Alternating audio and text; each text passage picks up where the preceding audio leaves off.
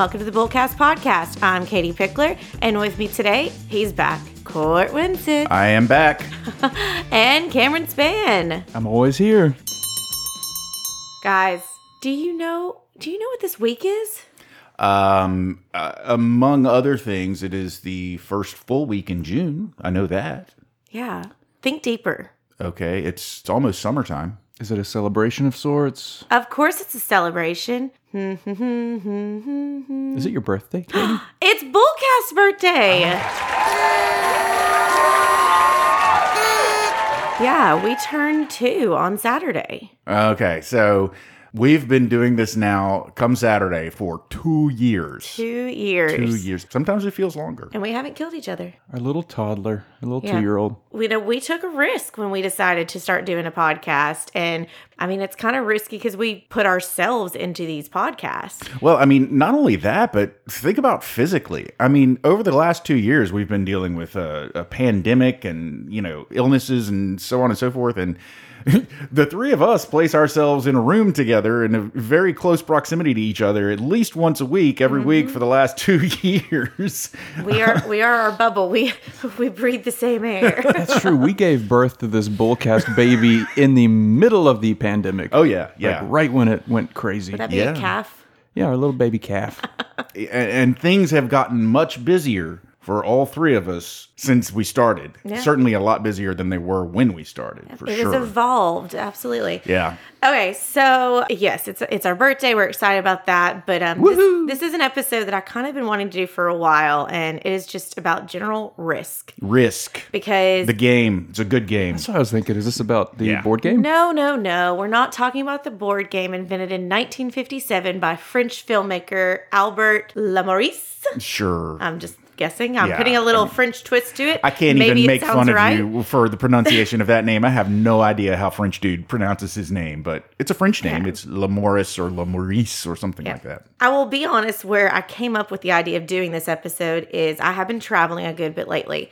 And it seemed like more times than not, especially when you fly, you have that risk element of if you fly out of Memphis, you always have to fly into Atlanta for everything. And If you fly out of Memphis on Delta, you have to fly into Okay, Atlanta. okay, whatever. I'm sorry, I just don't fly Delta. I have Moving issues. on. So that's very short windows of your layover. And Atlanta Airport is not a good airport to have a short layover in. I've had to sprint in it so many times. And so 2 times in the past month, I have been on planes and gotten the notification of you're potentially going to miss your window, essentially. Like, here's some options to rebook. And so I'm sitting there going, okay, do I gamble? Do I try and think if I can make it? Or do I go ahead and rebook? And rebooking was this, obviously a safer option, but it's going to get me there the next day, or it's going to get me there much later, or, it's not going to cost me anything different. But of course, I'm competitive. Like, I can do it. I can run. I can do it. Thankfully, both times it worked in my favor. I didn't end up rebooking and I was able to make the flight. There were some close calls, but I kind of just thought about that people make risk decisions all day long. But then when it comes to the financial world and we talk about risk, they think this is this whole new foreign concept and they don't really understand it. And so risk, especially in financial world, is very complicated. There's a lot of different things that go into it, a lot of math, a lot of equations. And so I'm not going to bore you to tears with going through the standard deviation and trainer and like all the different formulas that you can come up with about portfolios. This is understanding the similarities of the risk that we do every day and how it relates to the risk that you're going to be faced with when you decide to invest. Mm-hmm. But, we got to have some fun with it. We got to do some pop culture. I was trying to think of movies and TV shows and that really addressed risk. And the first one that really popped in my head was, do y'all remember the movie Along Came Polly?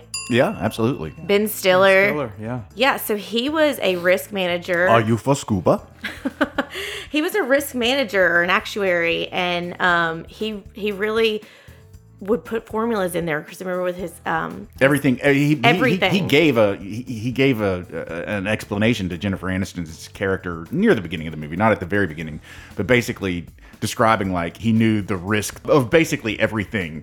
He was like, don't eat the nuts in a bar because the chances are somebody didn't wash their hands. And I think about that every time. We just did Italian Fest in Memphis, and we had a big jar of bar nuts. And I mean, it had the lid and stuff, but I'm like, ooh, gross. Whose hands have been in there. Exactly. So let's finish this list. We'll make Along Came Polly number 1. Court, go with number 2. Okay, so just to be clear, the list that we're doing is movies or pop cultural references that have an actuary in them or a risk manager in them. Yeah, and I mean, it's been a minute. Jargon violation. I threw it out at you. I didn't know what an actuary was.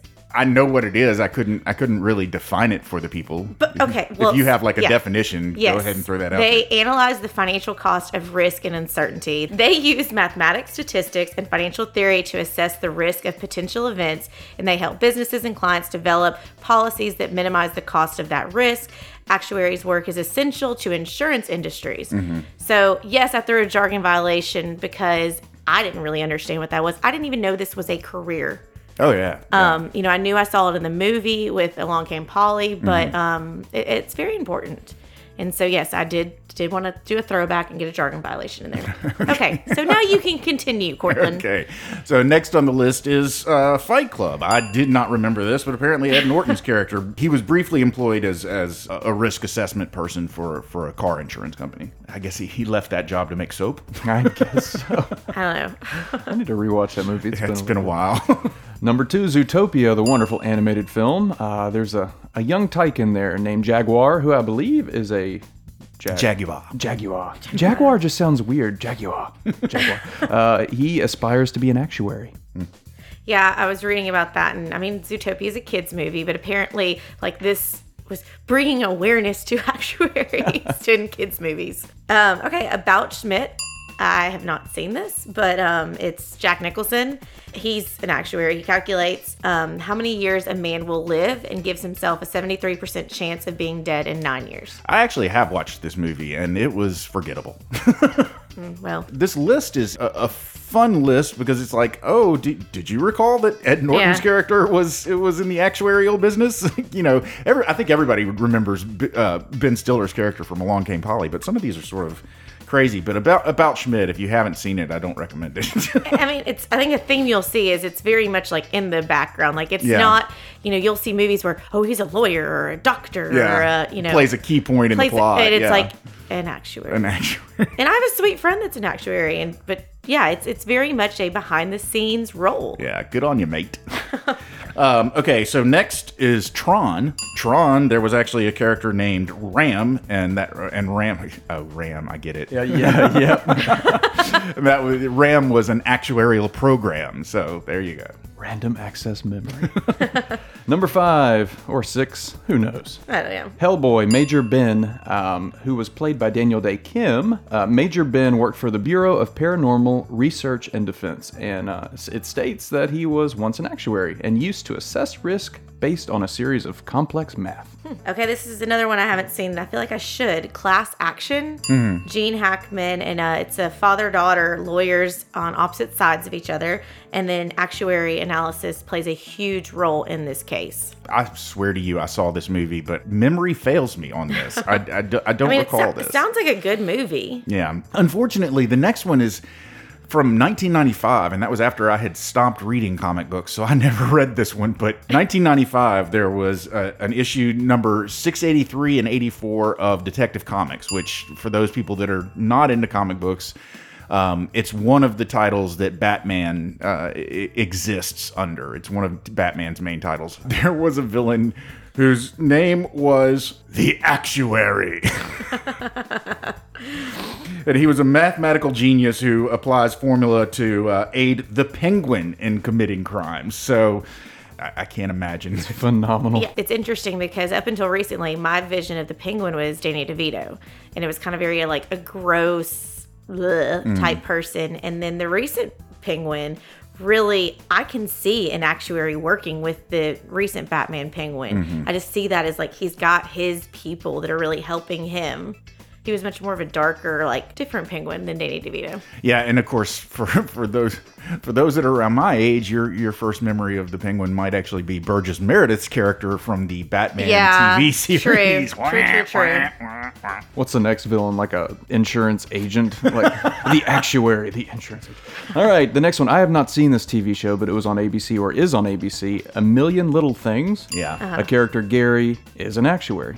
Yeah, I think I've mentioned that recently because I stumbled upon it, but the whole premise of the show is that a friend has passed away, a friend that had been in the group, and everyone thought he was, had a perfect life, had a great job, all this stuff like that, and then he passes away. And so it's saying that a friendship is made up of a million little things, why someone does something, a million little things. But yeah, Gary's one of the main characters. And it's funny because looking at Ben Stiller's character as an actuary, he was very straight-laced. Gary's version of, him being an actuary, he's kind of a loose cannon. He can't keep a date. He's just a little wild. That last one is you. That's all you, Katie. Okay. Kim Possible. KP, Kim Possible. This is a cute little show. Disney, definitely Disney. Disney, yeah. Call me, beep you if you need to reach me. Yeah. I remember, I watched that show with my kids. It was cute. But so apparently Ron's dad works as an actuary. So again, it's like they keep peppering actuaries in all of our pop culture for our whole lives. Well, it's interesting. Anytime you're talking about a kid's cartoon, very, very frequently the parents are background characters at best. Yeah. If they're not the bad guy, then they're just background characters. You hardly ever even see them. And so it sort of makes sense that they would pick a career for Ron's dad that kept him very much sort of out of the spotlight. It's like we all asked, what was Kevin McAllister's parents' job? We have no idea. Seriously, massive house in Chicago. Yeah. They did some shady stuff, I'm sure. Good list. Yeah. Okay, so I also like quotes, and so there are some that I wanted to throw in to kind of tease what we're talking about today. So if you don't risk anything, you risk even more. Risk and opportunity are two sides of the same coin. Real risk is doing nothing. And when you try something, you risk failure, but when you don't, you insure it. I like that last one. I mean, if you don't ever try, then you're not ever going to succeed. Yeah. Okay, so let's get into our meat and potatoes. It's been a while since we said that. Oh, cue the meat and potatoes sound. What is the meat and potatoes sound? It's like a fork and a knife. Like Okay. I was like, yeah. Splat. I don't know what is. Okay, so everyone is exposed to some type of risk every day. Driving, walking down the street, investing, capital planning, or something else. So an investor's personality, lifestyle, and age are some of the top factors to consider for individual investment management and risk purposes. But you think about it, risk is every day. Running late to work and you go a little bit over the speed limit. You're thinking about it. You're taking a risk there. Yeah, you're taking a risk stepping into your car every day to get to work. I'm not sure that you really do think about it every second of every day, but every second of every day, you are doing things that you have at some point in your life, whether even consciously or subconsciously, you have determined that the payoff for whatever action it is you're taking outweighs whatever risk you're taking on by taking that action. So, driving in a car gets you to work hours faster than walking would. So you drive every day, but there's a risk that you could get plowed into by another car. A little fact here, it is estimated that every adult makes 35,000 decisions each day, and I guarantee you a majority of those have some sort of risk to them. Oh yeah, of course they do. And especially right now, thinking about coming off of the pandemic, you're taking a risk every day if you're going back to reality and going to concerts and getting on airplanes, going to a park, you're taking a risk that, it's, COVID may get you still. You don't know, but you're right. It's like the actuaries in these movies. It's very much in the back of your mind. But then when we're sitting in front of you talking about finances and say, okay, well, what's your risk level? What are you willing to risk? It is like, what is this foreign concept? I know nothing about risk. because you don't think about it all day. I have a program that I use with our clients that analyzes what a client. So it's not like we expect you to know what your risk tolerance score is. We have software that helps us determine what each client's risk tolerance score is. Are you the Riskinator? The Riskinator. It is a useful thing to know what your risk tolerance level is because it can help you, but it can also help your advisors in determining what sort of investment they're going to put you in and so forth. It's something that's very much changing based off what's going on in your life. And I think it's something that and we're going to get into kind of the details of risk, but I think a lot of people have actually been very surprised when we put them through this risk analysis because it's kind of like the head and the heart it's not always in line. And so it's the same with all things of finance. Somebody can tell us, oh, I'm doing great. And then they're not telling us about their credit card debt. Yeah. So they can tell us, like, oh, I'm risky. And then we dig a little deeper, peel that onion and find out, they're not really that risky actually. Or vice versa. They think they're very conservative because they've heard buzzwords of, oh, I'm conservative. I'm not risky at all. But their mind of what's risky is like crazy gambling type stuff. And that's not, everyone's level is different. One of my favorite examples to use whenever we're discussing risk tolerance with somebody is we not only can assign a risk score to our clients, but we can also assign a risk score to stocks and bonds and funds and anything else. And so you can kind of get an idea of like, okay, well, this particular stock is very, very high risk and its risk score is higher than my risk score. So it's probably not compatible with me or something like that. Okay. One of the things that I use as an example with people is people very frequently say, why aren't my investments doing as well as the market? Now, when people refer to the market, they're not referring to the market overall. Generally speaking, when people refer to the market, they're talking about probably the Dow Jones Industrial Average, or possibly the S&P 500. But when people think of the market, that's what they think of. And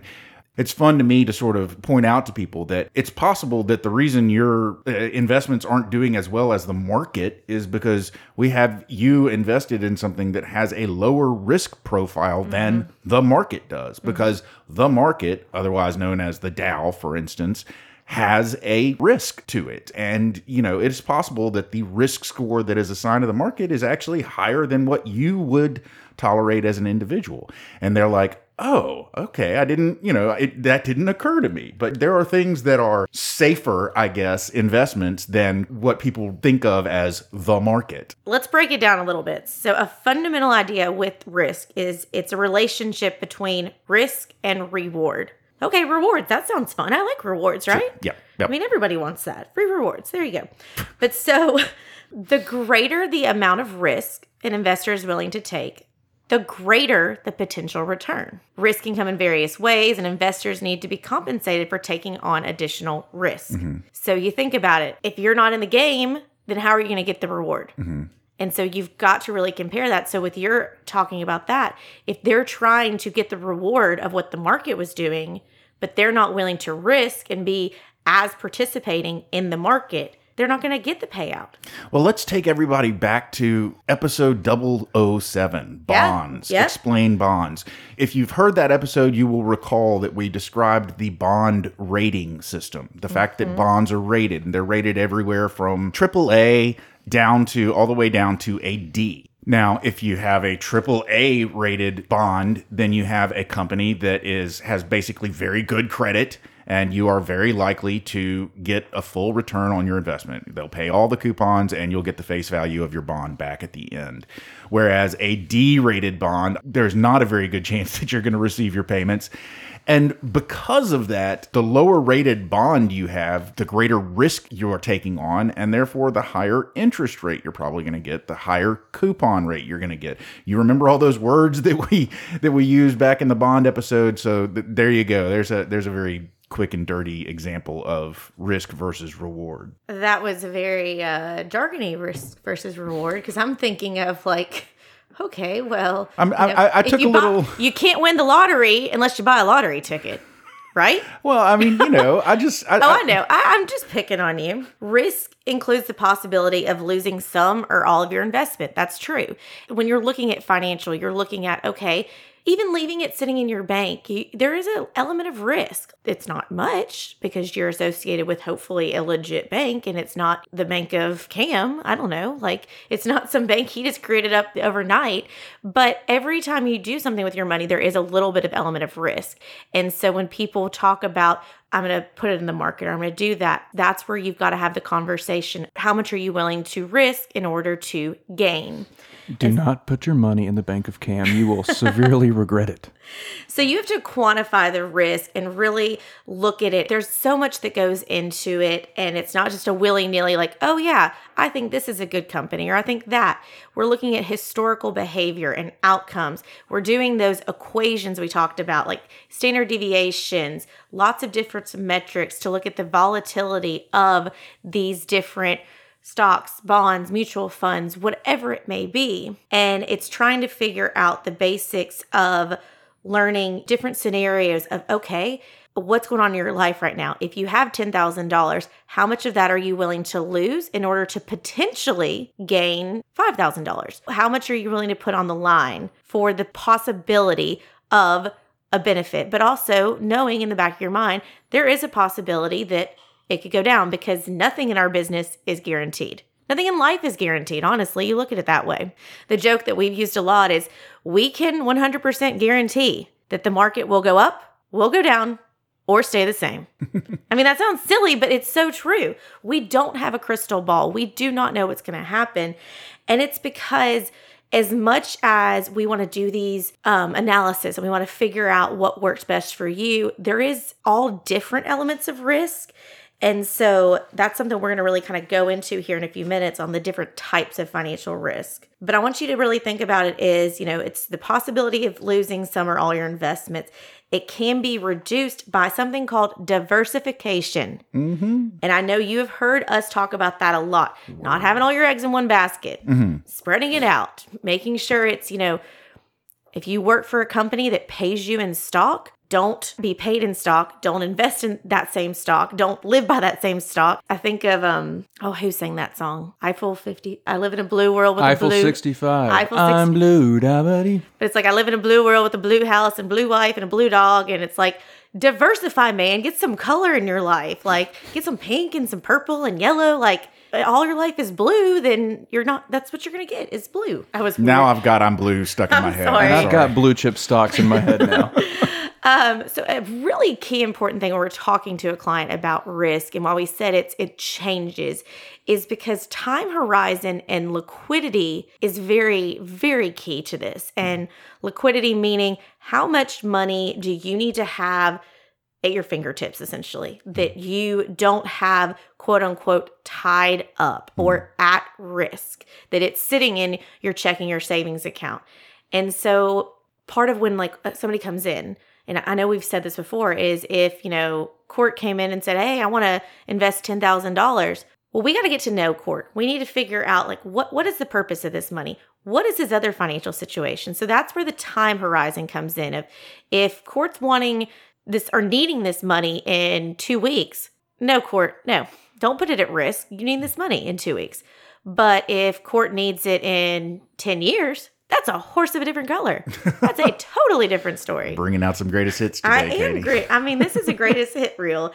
So the definition, time horizon and liquidity of investments is often a key factor influencing risk assessment and risk management. If an investor needs funds to be immediately accessible, they are less likely to invest in high-risk investments. They're less likely. Well, they should, but the thing is people make mistakes and don't do that. And they think, I want to get rich quick scheme. But they're putting those precious assets at risk, and they don't need to be at that point. Time-wise, that's one of the key elements of me giving anybody their risk tolerance score. Is I hammer over and over again the fact that we're talking about basically a 6-month horizon. Mm-hmm. When I ask you your comfort level with different scenarios, I'm asking you what that comfort level is just over the course of the next 6 months, because people change, things change, circumstances change frequently. Age is a part of it as well. Okay, so let's take the basic way that most people start out investing, and that's a 401k. Mm-hmm. So one of the questions that we look at is, okay, how long until you're going to retire? Someone younger has a much longer time to really be in the market so they can withstand a little bit more risk. They can be a little bit more aggressive because they've got time to recover. They've got time to really be a part of the game and benefit from the rewards of being in that. Now, someone who is much older, who is going to be retiring very soon, they need to start coming to the bench. They don't need to be being the shortstop. They don't need to be being on the pitcher's mound. They need to be in the, where's the box? What dugout? What's that box thing?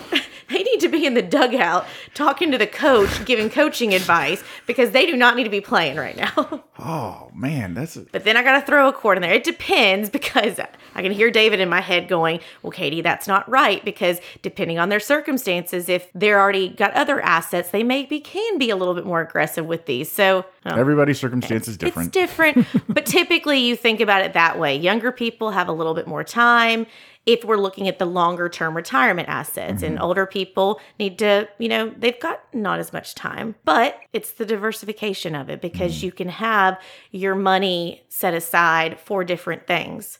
I'll give you a real life example. Was talking to a client the other day. They are selling a rental property they have. They have this extra money that's going to be coming in, trying to figure out what to do with it. And so we're talking about splitting it into different time horizons. And so that'll be at different risk levels. Some of it's going to be available if they find land to start building their home. So then that's going to be money that they could need in 3 months, in 2 years. We don't know. But because we don't know, we want to make sure there's not a lot of risk with that, because we need to preserve that money. But then we've got others that's going to be like, okay, this is extra. Let's just put it aside. That's going to be for 10, 15 years down the road. We don't need that. Okay, Court, you want to talk to us about types of financial risk? Now, see, I was looking at our outline, ladies and gentlemen, and I saw this types of financial risk, and I thought to myself, boy, Katie's really going to try and get into this, because this is a pretty technical aspect of our topic today. Doing high level. And I was like, man, Katie's really going to go for it with this. She actually wants to cover this topic, and then, of course, you're going to dump it on me, so if I mangle it, it's going to be on me. But a very high-level concept in our industry is that there are two types of risk, basically. There is systematic risk and unsystematic risk. Systematic risk is market risks. So that's risks that can affect the entire market overall. Market risk is the risk of losing on your investments due to factors such as politics, the performance of the overall market. So like, for instance, right now there's been high volatility in the market lately, and it cannot be easily mitigated through diversification. Yeah. So you can't diversify out of systematic risk. Okay. Yeah. It's just inherent in the system. Yeah, I like it as so systematic, like you can't really diversify from it. It's the system. It's the law. You cannot change this. It is what it is, and there's nothing really you personally can do to try and avoid it. So the opposite of that, or the other kind of risk that there is fittingly unsystematic risk, and it's the type of risk that only affects, like, for instance, a certain industry or a particular company specifically. And that is the type of risk that you can diversify out of. If one industry is prone to risk because of one thing, then you want to make sure that if you have that in your portfolio, then you've got something else in your portfolio that is not at risk based on that same potential threat or whatever. Yeah. And so that's unsystematic risk. So that's very high level, that's the 30,000 foot view of what we talk about when we talk about types of risk. Yeah. Unsystematic, systematic, boom. There's a lot of different things that go into the financial risk and the unsystematic. And I mean, I have this listed here, but I don't want to bore everybody to tears. But it really is about, if you decide to be in the game of the market, you decide to be a part of this, you're never going to be able to avoid political actions, market situations, wars that are happening that are really impacting things. But what you can help is you can choose what you invest in. You can do your research and figure out, are you going to invest in something like a cryptocurrency, or are you going to invest in a solid company that has been around for 80 years? And so you look at that and think about things like credit and default risk. And that is a little bit about what Court was talking about before. Let me break this down. Go back to the episode of loaning money to family and friends. Mm-hmm. So I know Cam, I know Court. If Cam came to me and said, Katie, times are tough, can I please borrow $1,000? Mm-hmm. I know Cam. I know where he works. I know a lot about him. I know that he is good for it. I know that if he really needs this, he can have it, and I know he'll pay me back. Now, a friend of mine that never picks up the bill when we go out to dinner and has drop a name, Katie. I want to hear a name. No. Has what we like to call thinking of something. Has what we like to call T-Rex arms. Like you can't reach for the card. You can't reach for the bill.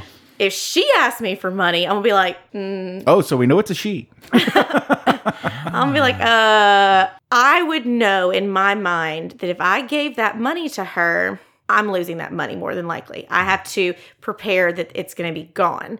And so there is a great risk that she will be unable to pay you back. She'll be unable to pay me back. So me putting myself in that investment of the T-Rex friend is putting myself at risk for credit default that her company is going to shut down. Okay, and so these are all subcategories of unsystematic risk. The next one would be country risk, which is, if the name doesn't tell you, it's basically the risk that a country would not be able to honor its debts. So, for instance, United States has usually had a very, very high credit rating. Its bonds have been highly rated. There is generally considered to be very low risk in investing in U.S. federal savings bonds. Whereas, some place like, I don't want to name drop it's like some little small country that maybe isn't well established. Let's use a fictional example. Latveria is not a real country. It's the country that Dr. Doom is from, and I think rules. So he's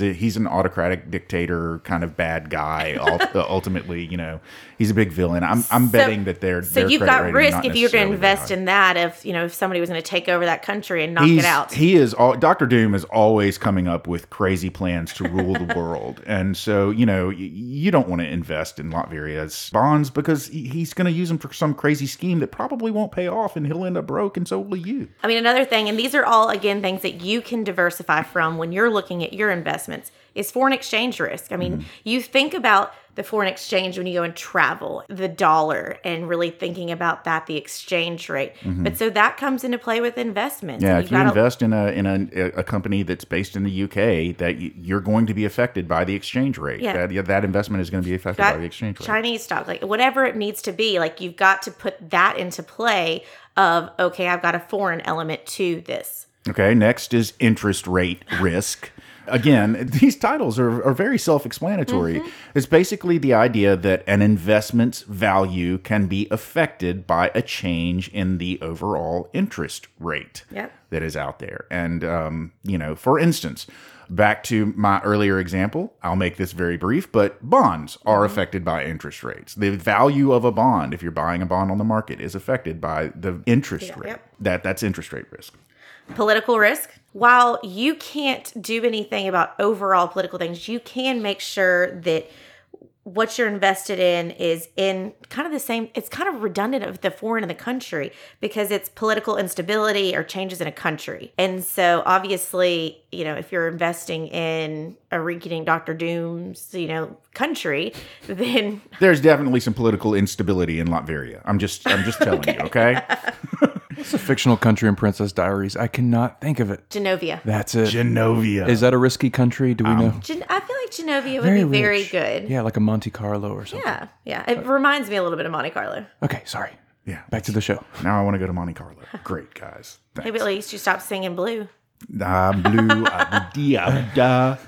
Okay, next type of unsystematic risk is liquidity risk, the risk associated with an investor's ability to actually change their investment from whatever it's invested in into cash. Yep. So it's a pretty simple concept, but obviously there are certain investments that are far more illiquid or far less liquid than other investments. And the harder it is to change it from investment back into cash, the more liquidity risk there is. Yeah, and that turns into kind of one of those of, if you own something and you've got to sell it in order to turn it into cash, does somebody want it? You got to think about that. So that's kind of where the simplest of breaking down of that liquidity is. So my T-Rex friend's stock, I need this cash. I want to get out of this. So Cam, are you willing to buy my T-Rex friend's stock? She's real reliable. No. Yep. But again, that's kind of the liquidity, the time horizons. You hear the term kind of like tied up. Part of also liquidity is it's thinking about, is someone else going to want to buy this? Are you able to really turn it into cash quickly? But also, are you going to get hit with a penalty? Is there a certain time horizon that you have to leave an investment invested, I guess, without getting hit by a penalty or getting hit by a fee or something like that for getting out early? If we go back to sort of that 30,000 foot view, okay, risk is what? It's the chance that when we're talking about finances anyway, it is the chance that you're going to lose your money. The risk that we're dealing with is what are the chances that you are going to lose your money if you put it into a particular type of investment.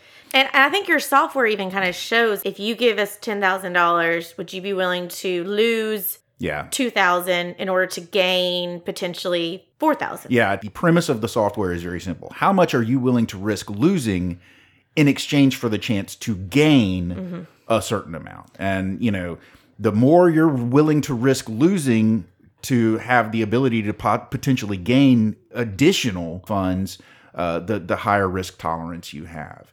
And then there's also sort of an escape valve, if you will. Yeah. It's like, or would you rather risk losing $2,000 for the possibility to gain $4,000, or would you like it would you just take it and walk away? Would you take your cards and leave the table if I were to give you a guaranteed? And of course, in our business, you can never guarantee, but the premise is if I could guarantee you a return of $1,000.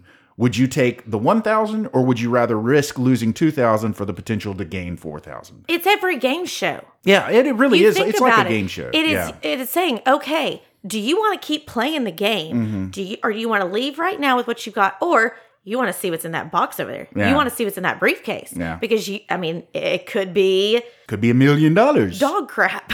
Or it could be a model holding a suitcase with a zero in it. Again, do you see? We've been around risk our entire lives. We have risk every day. We've been around the same thing, but it's just when it comes to finances, everyone freaks out about it. And I do have to throw, because this is a pet peeve of mine right now, is because the markets have been kind of crazy lately, I keep hearing everybody say, oh, I'm losing this, I'm losing that. You're not losing the money until you get out of the market, till you accept it. And so, yes, your account value may be down, but until you get out of the market, you have not lost any money. Say it again, everybody. Until you get out, you have not lost any money. And you have to look at perspective of how much had you previously gained. And what I have really broken down with a lot of my clients is you look at your original principal, the original money you put in there, and compare it that way instead of comparing it to times where you were booming and have made so much money and now you've quote unquote lost some money. Look at the original, put everything, take a step back and look at the whole picture. Well, also, basically what you're talking about, we'll throw some jargon at them. No, we'll throw some jargon at them because we refer to that as unrealized gain or unrealized loss. If it's showing up that that your investments are down and you don't take your money out, then you have unrealized loss. And there's always the chance that might go back up. But if you were to cash out and take your money and go home, now you have realized loss. Yep. Exactly. You're going to realize it now. You're like, oh, okay, I realize it now. I realize. This has been a beefy subject. There's a lot that goes into this, and obviously it's nothing else take away that it's very personalized. And diversification, there are things you can do to diversify your risk. Just as every day in your life, you don't drive a beat up car. Because if you do that, you're putting yourself at risk that you could get stranded. When you're riding a bike, you wear a helmet to protect from risk. So that's the same thing with finances and I'm bullseyeing this already, aren't I? Yeah. I almost wish that you would just let me say, okay, hey, Katie, let's bullseye. And Cameron and I are playing footsie under the table. I was like, is that a small child under the table? No, that's Katie's feet. No, it's just my feet. So, Katie, what's your bullseye? Okay, since I already started my bullseye, I guess I'll continue my bullseye. Obviously, risk it's all around us. If you remember from Along Came Polly, then Ben Stiller kind of almost cripples himself of like that he can't be with Polly because he feels like she's so risky. And then at the end, he realizes she's a good option. He eats nuts off the ground in New York. He eats nuts. He does it. He does. Actually, I don't know. Is it New York? I think it's New York. I'm pretty sure it is. Okay. You see how his perspective of risk changes throughout that movie. And I think that's something, in a silly way, you compare it to what's going on here. You look at your situation, you diversify as best you need to, you figure out the time horizon, you figure out what you're willing to risk in order to gain reward, and knowing yourself. And that's like why we have these tools of the risk analysis and these crazy formulas and all different kinds of science and statistics and all of that behind it that helps us make these decisions. But knowing that it is not a one and done, it is constantly going forward, and that the risks we take every day can then be very easily compared to what risks you're looking at for your hard-earned cash. Bullseye. Bullseye. Mine's simple. Risk is the chances of something bad happening as a result of an action you take. It's like we've been saying the entire episode. You are constantly weighing the risks of every action you take. You may not even be conscious of it, but it's happening on a regular basis. It's like Cameron said. What did you say, Cameron? It's like 35,000 decisions a day. That's crazy. Unbelievable.